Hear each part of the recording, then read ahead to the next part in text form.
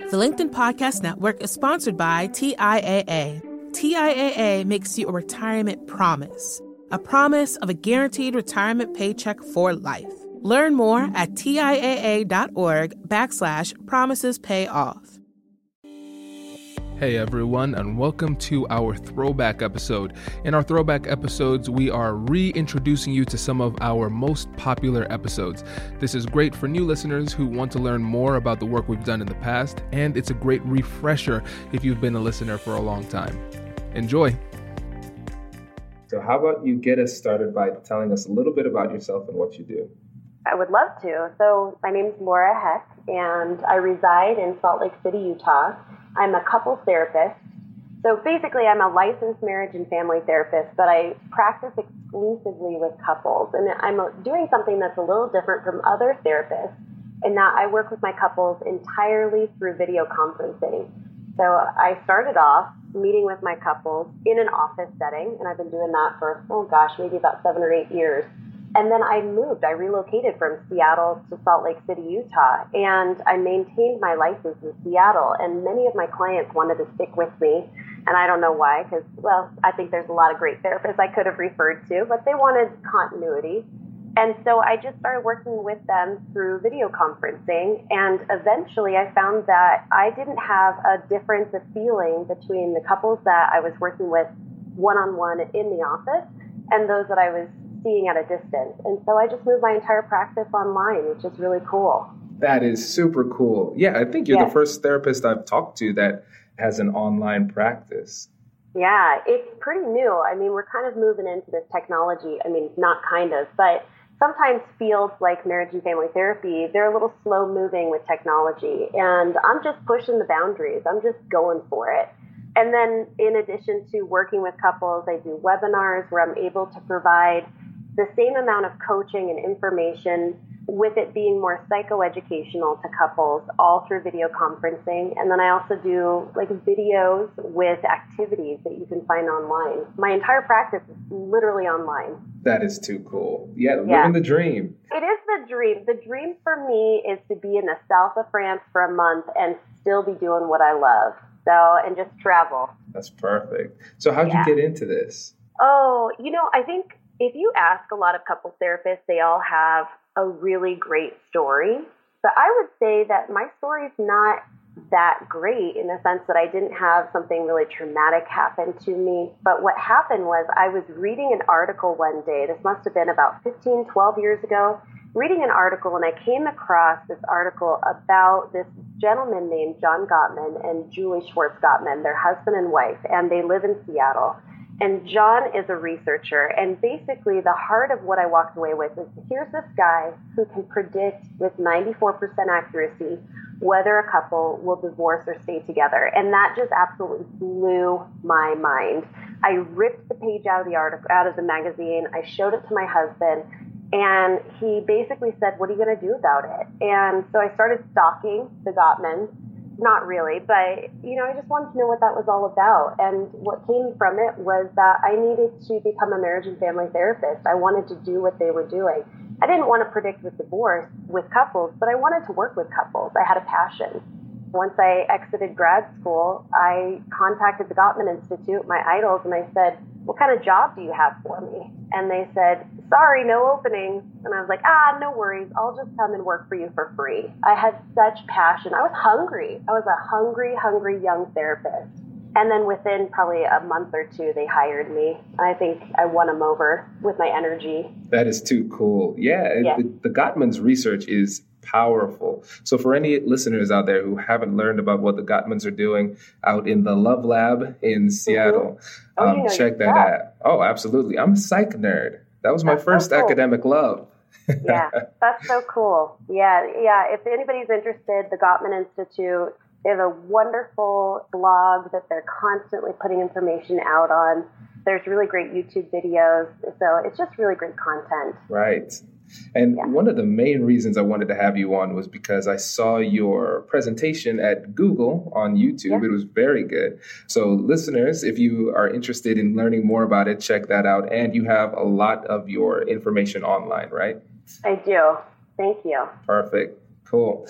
And so Earlier this year, I discovered that my listeners weren't who I thought they were when I did a survey. The show used to be called Negotiation for Entrepreneurs. And then I discovered that only 35% of my listeners were entrepreneurs. And so I said, oh, wow, you need to tell me what we need to rename this show because Negotiation for Entrepreneurs isn't appropriate. And they chose a name I never would have thought of, Negotiate Anything. And so I realized it's the episodes that are kind of general in nature that seem to do really well as the like hardcore business topics. And so I thought it would be great to have you on to talk about negotiation and dispute resolution within the relationship. You're using lawyer terms there, negotiation, dispute resolution. Yes. I call it conflict management in my industry. Ah, yes. Yeah. Tell me about it. Oh, boy. Well, in my world, every couple has conflict. And if you don't have conflict, that's a load of crap. Pardon my French. But, every couple has conflict. And it really is about how you manage that conflict that predicts the success of the relationship. So having those conflict management skills, the skills to negotiate, the skills to listen to your partner, now that's really important. And so I bring my sort of the lens that I look through is all through the research of Dr. John Gottman of how can we get couples to have conversations with one another that don't escalate, where they are able to communicate with one another, where they can feel heard, and where they can actually come up with a solution. So that's really kind of the basis of how I work with couples. And man, I would say that the way that I work with couples is skill building. So we build the skills so that you're able to have those conversations with partners. But then I also give them a blueprint of how to have a conversation, step by step by step, the questions that you ask, the things that you do, so that they have the skills and they have the know-how. And that's how that works in my field. I love it. And, this ties in really well with emotional intelligence, because one of the things that they say in emotional intelligence is not that your goal is to stifle the emotions or ultimately quell them. It's recognizing that regardless, they're going to be there. And you need to manage them and not try to control it. And so I guess that the semantics there are important because you were talking about conflict management. Exactly. And part of it, too, is that I don't think a lot of people realize that, at least within couples therapy, every problem that you come into with your partner, you're not going to solve every single problem. Actually, what we ended up finding out is that through research, 100% of your problems that you are encountering with your partner, only 69% of those problems, those are your perpetual problems, meaning they're going to come back year after year after year. And it's really an interesting story because John Gottman, when he was doing the Love Lab, he would bring couples in through these. Every few years, he would have couples come back in. So he would have them have a conflict conversation. And he said, you just pick a topic that you have unresolved. You continue to have conflict around it. And it didn't matter if he had asked this 6 years ago or if he's asking it today. He found that couples would choose the same topic, meaning that they were having perpetual conflict over the years. So that only leaves 31% of your problems that are solvable. And so that's an important distinction to make, is whether or not you have a perpetual problem or a solvable problem, because the way in which you handle that is different. And when you talk about conflict management, it's not about solving the problem, it's about managing the problem. This is revolutionary because when I was reading the book, I was blown away by some of the problems that were able to persist in a relationship while the relationship was still healthy. Because some of the people were having religious disagreements of where the kids were going to go to school or which religion the kids were going to be when they grew up. I thought those were, like terminal illnesses. Yeah. It's crazy.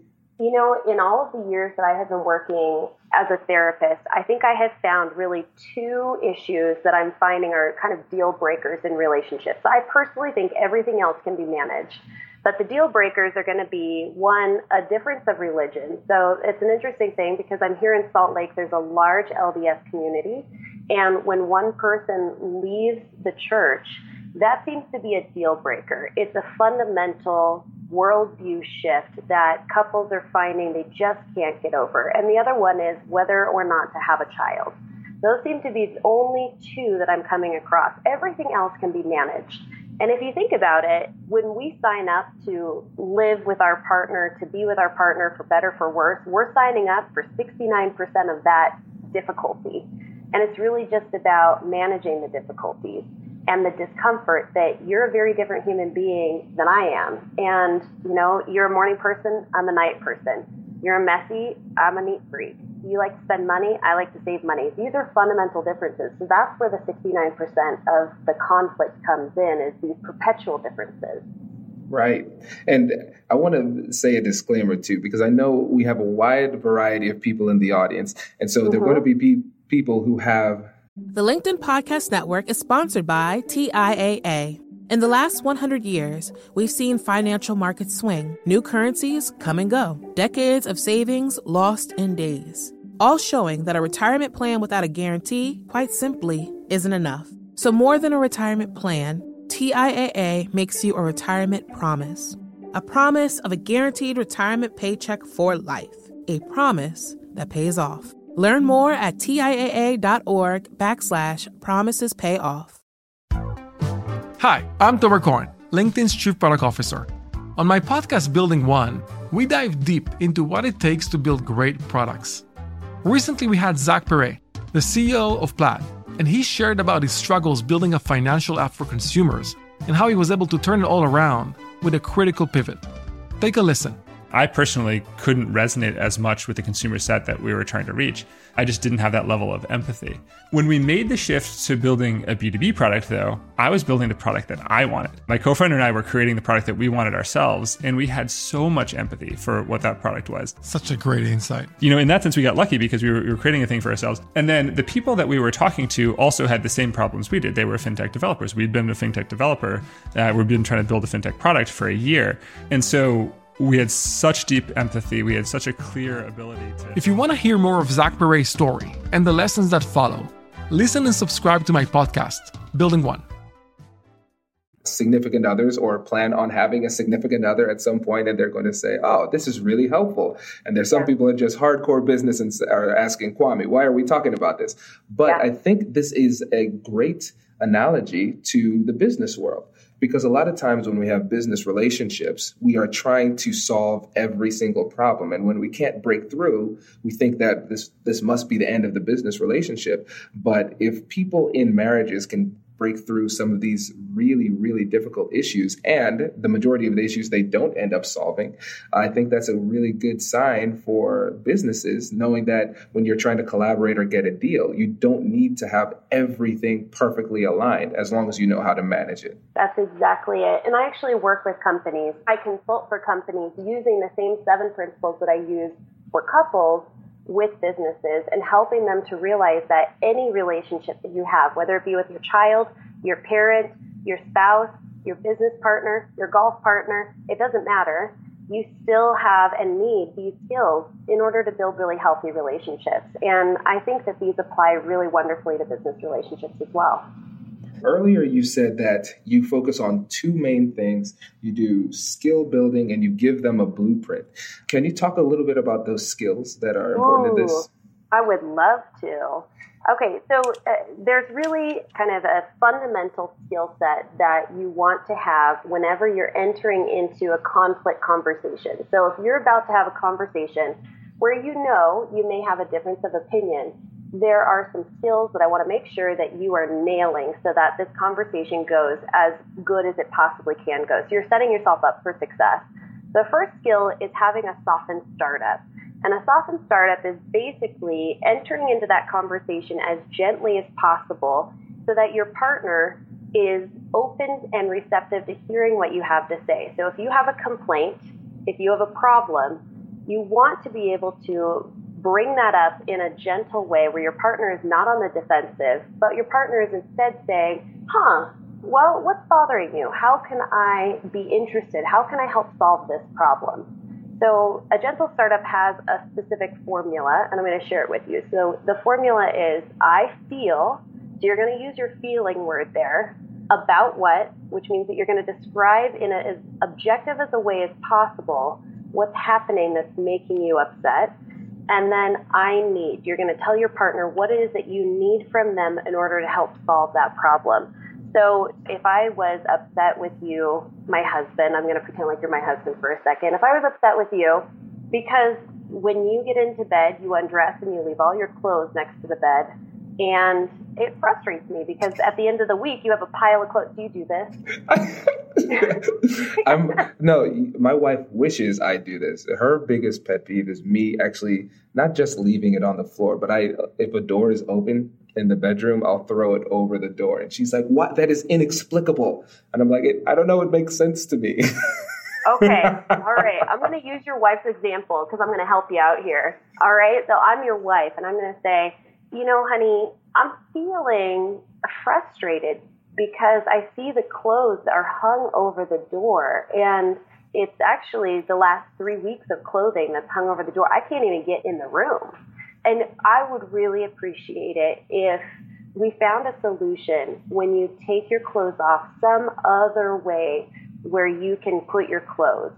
So I feel frustrated. I described what I was seeing, but I was trying to do it in a very non-judgmental way. And then I was trying to find a solution, tell you what I need. And the thing that I like about this, the third part of telling you what I need, is that I was engaging you in helping to find the solution. I wasn't just telling you what I wanted. I want you to fold your clothes and put them away. I want you to put them in the hamper. What I said was, I want to try and find a solution other than putting them over the door. So now I'm engaging you in being part of the solution. And that makes it a lot easier for you to swallow. You're much more open to hearing that. Absolutely. Okay?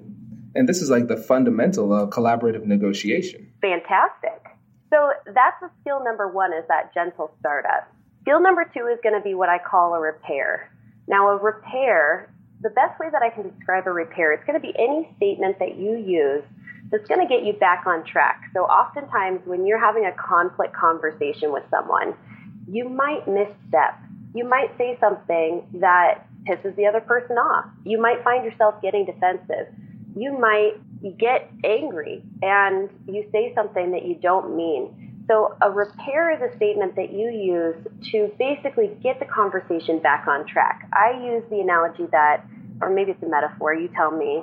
It's been a while since I've been in school. But I have this car and it has a lane assist on it. So basically what happens is if I'm driving and I start to go over the line without using my blinker, my seat will vibrate on the side that I am going over, and it'll actually auto-correct the car back into the lane. It's a fancy new car. And that's a lot like what a repair statement is. It's an auto-correct back on track of what you're trying to do, because oftentimes we misstep a lot and a repair needs to be made. And so that's the second step, is knowing when you've misstepped and making a repair. And it could be something like, forgive me, I think I just misspoke. Or, do you mind if I say that again in a different way? Or, boy, I'm starting to get defensive. Do you think you could rephrase that? So it's a lot of these minor repairs along the way to keep the conversation on track. That's brilliant. Yeah, so that's skill number 2. And skill number 3 is knowing when you need to de-escalate. So oftentimes people get a little hot-headed and they get frustrated and they get angry in the midst of all of this. And it's about being really self-aware of yourself and knowing when you need to take a break and de-escalate. Now, one thing that we know is that our body is a really good indicator when we need to de-escalate. And the best indication is when your heart rate reaches up and over 100 beats per minute. We end up doing a lot internally.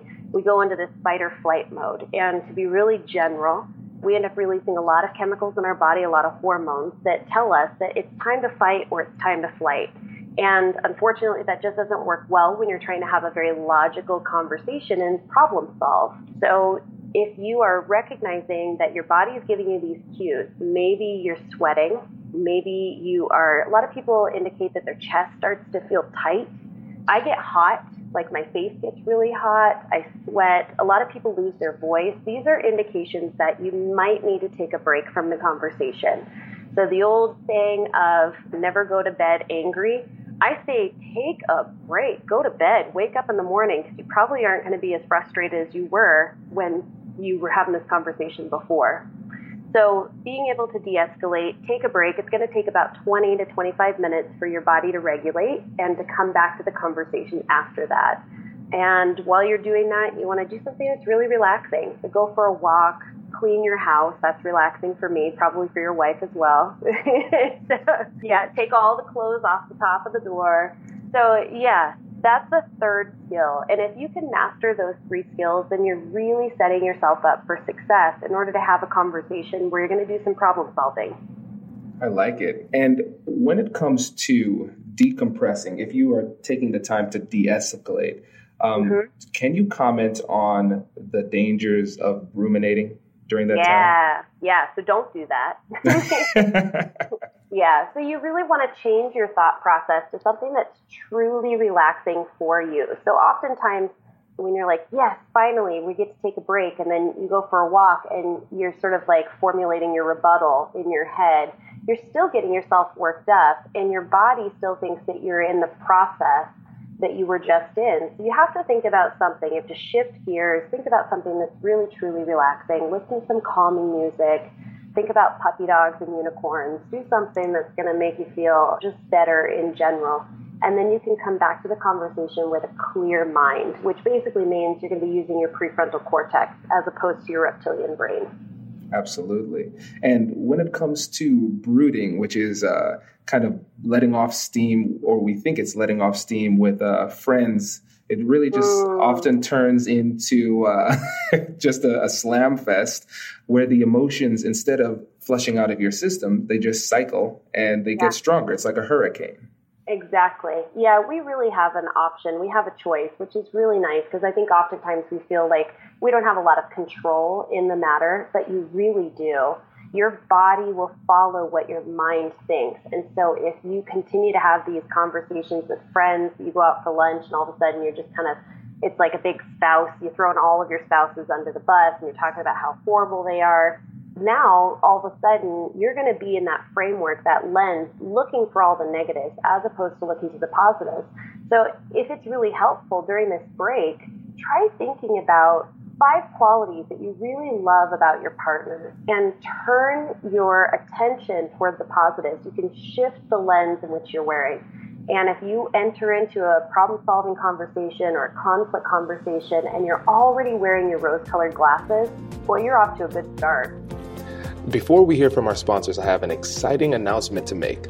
Laura started her own podcast a couple months after we recorded this interview. So if you like what you're hearing today, make sure you check out her new show called Marriage Therapy Radio. But just make sure you finish listening to her here before you start listening to her on her own show. Definitely check it out when you get a chance. Can you tell us about 4 Horsemen briefly? Yeah. The 4 horsemen are basically these bad behaviors that come up in relationships, and they're really tough because when they're present, they're not doing you any good. So there's criticism, which is basically taking something about your partner and making it like a character flaw. So it's not that you throw your clothes on the floor. It's now you're a slob. Do you see the difference between that? You have now globalized what your partner's doing and you've made it a character flaw about them. So criticism is a really tough one. And what naturally falls into criticism is what your partner does. So if you're feeling criticized, you're naturally going to defend yourself. I'm not a slob. Have you seen your closet? Have you seen your makeup spread out all over the countertop? You're the slob. Are you kidding me right now? So that's defensiveness. And that kind of goes hand in hand with criticism. And defensiveness is really just sort of feeling like you're under attack and you have to defend yourself. The third one is stonewalling. And stonewalling is an interesting one because it's really a way of sort of protecting yourself. So let's say that you're under attack, your partner's criticizing you, and you kind of go into this mode of, I need to protect myself. I'm just not going to say a word. So stonewalling is basically being present in the conversation, but showing absolutely nonverbal or even verbal skills, letting them know that you hear them. So you might have your arms crossed, your gaze might be down, and your partner's trying to get your attention, trying to talk to you, and all you're doing is just sitting there waiting until the storm passes. And that's really tough because that gives your partner the whole idea that you're not interested in what they have to say. And oftentimes the other partner will escalate because you're stonewalling. And then the fourth one is actually the most difficult to work with. It's called sort of the sulfuric acid on the relationship, and that's contempt. And contempt comes into relationships oftentimes later in the relationship. The contempt is this feeling that you're overall better. You're one up on your partner. You're better looking, you're smarter, you're more interesting. And that comes through in a lot of different critical statements. It comes through with sarcasm. It comes through in statements like, you're such a moron. Those really harsh statements that really say, boy, I really think that I'm better than you. And that's a hard place for couples to be in, because that's sort of a deep-seated something that has come into the relationship over time. Right. And so just to recap, we have criticism, defensiveness, stonewalling, and contempt. Right. Yeah. And I think if we're relating this to the business world, I'm seeing criticism and defensiveness being the top two that we typically see. And then contempt. It's kind of hard to stonewall in a business relationship. You can see it. I think I would see stonewalling as being not returning somebody's voicemails, not returning emails. That's where I would see stonewalling coming through in a professional relationship. Yeah. Contempt, boy, you really try to hide your contempt in business relationships. You don't find yourself, you might say some things about somebody else behind their back, like you might feel the contempt, but sometimes we have to be on our best behavior in professional relationships. Not at all when it comes to your significant other. Boy, we really let it all hang out with them. Yeah, they come through. Yeah, and it's interesting to see the way that people engage in conflict within relationships versus outside of relationships. It's hard for me. I do this for a living. I handle it in business easily. Well, now after practice, but when I come home, it's like, oh my gosh, this hurts. And then I just fall into addressing this just like a normal person would, which is not the right way to do it. So I think it's something we can all work with. Absolutely. The stakes are so much higher with those more intimate relationships. And, it's funny, I won't give it away, but I'll just say that there have been business partners, co-owners of companies that have actually gone to couples therapy because they are interacting for all intents and purposes as a couple. They have to make decisions. And if they can't communicate with one another, they just decided, man, we need to see a therapist about this. And I thought that was really interesting that they realized that the intensity was so high, the stakes were so high with their relationship that they needed an outsider to help put them back in track.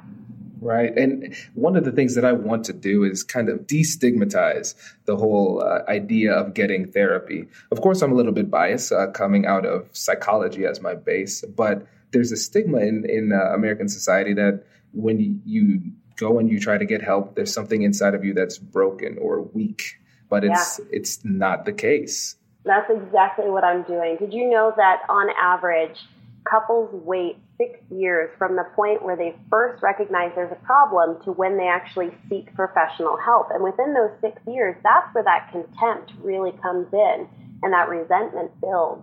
And when you have a problem and you're not processing that problem, you're not solving those problems, you're not managing the conflict, wow, it doesn't go away. It just builds. And after 6 years of waiting, what a fun job for that couples therapist to have of working with that couple. So that's actually my most profound purpose of being here and doing what I do as a couples therapist is I'm trying to intervene so much sooner and break down that stereotype of what a couples therapist is. Because as you can see, I put a dress on, but I would probably be working with my couples in like my athleisure wear and a backwards hat because that's how I roll. And I try to use humor and I use very personal examples. I want to get to people in as convenient as a way as possible. So if it's difficult for you to find childcare, no problem. Go watch Disney for 50 minutes and mom and dad are going to be in this room working with Laura on video conferencing. So I'm trying to break the stigma as well.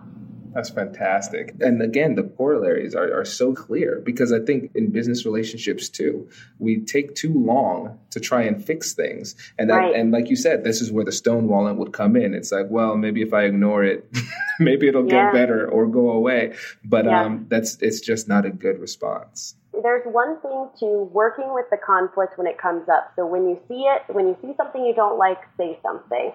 So that's sort of one rule of thumb. You don't want to sit on things. You don't want to let them fester and grow. But at the same time, if you are already flooded, if you're already at a place where you're not at your best self to communicate, then maybe it's a good time to say, I'd really like to talk to you about something. Do you think we could put something on the calendar for later this afternoon? So that you have that time to self-soothe, get yourself prepared for that conversation. And the other person knows we're going to have a conversation that's important. So that's actually probably another skill, is making sure that your partner, the person that you're going to communicate with about this problem, is ready and is in agreement that this is a good time. Because if you hit somebody at the wrong time, you're already starting off on the wrong shoe. Absolutely. Foot. Yeah. And what would you suggest people do in order to prepare for these difficult conversations?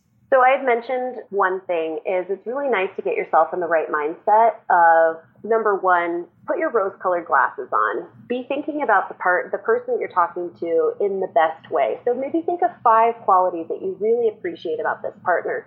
You're already setting yourself up to be thinking positively about them. And I would say the second piece, and I kind of would go into this a little bit, is I would be seeking to understand the other person's point of view. So I would really have it in my mind that it's not about me expressing my wants and desires. It's about me understanding their wants and desires. So you set yourself up to be the listener. I'm here to listen. I'm here to understand in a non-defensive way. And if you can understand the other person's point of view, then you're then ready to start negotiating. But I wouldn't negotiate until you fully understand the other person's point of view. It's brilliant. That is brilliant. I love it. I love it. And especially getting yourself in the positive mindset. That's huge, because when you look at it that way, it changes the way that you interpret every behavior.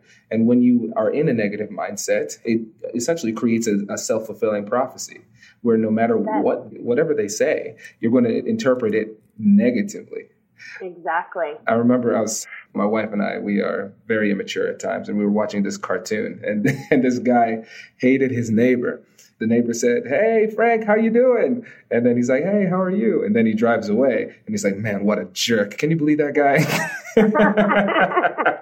And no matter what you do, if somebody has a negative perspective, it's going to be taken negatively. So I think that that is an underrated aspect of this. For sure. And you really have control over it. So if you want this conversation, I think of it as like, if you really want what you want, if you're coming into a problem and you have a desired outcome in mind, then you have a whole lot of responsibility. You have a lot of control in how this conversation goes. And one of the ways is know that the person that you're communicating with, they're not your adversary. They're your team member. You're both working on coming up with a solution that's going to work for both of you. And if you're going to do that, it's best to look at your team member in the best way. You don't want to be fighting with your team member. You don't want to think negatively about your team member. You really want to think positive thoughts about them. Couldn't agree more. Cool. And so before you go, I want you to challenge the audience. What is one thing that they could do this week to make them more persuasive with their significant other? Okay, I have 5 things. Let's do it. All right. The whole idea is, and I had mentioned this, that if you want to be more persuasive, you want your partner to be as engaged in the problem-solving process as possible. You want your partner to feel heard and understood. And in order to make them feel heard and understood, I have 5 questions that I want you to ask your partner. And so the first question is, if you have a problem that you're trying to solve and you're trying to understand your partner's point of view, the first question is, what does this mean to you? Tell me about what this means to you. The second question is, tell me why this is so important to you. The third question is, does this relate to your history or childhood experience in some way?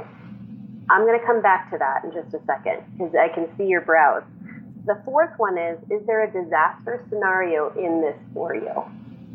And then the fifth one is, if you could have exactly what you wanted, what would it be? Okay, so let me go back to the third question. Does this relate to your childhood history in some way? So this is if you have a perpetual problem. And let's say it's something that you and I both feel very strongly about. This is if you have a gridlocked issue. Money tends to be an issue that people really get gridlocked on. And the interesting part about money is that it's never about money. It's always about something deeper. It's always about the meaning of money and what it means to each of you. And it almost never means the same thing. So for me, the meaning of money is security because of childhood past. I grew up single family parent home. We didn't have a lot of things. Oftentimes there were things that I wanted that I couldn't get. And So for me, if I was fighting with my partner and he said, does this relate to your childhood history in some way? Is there anything in your history that brings meaning to the context of your point of view? I would say, well, yeah.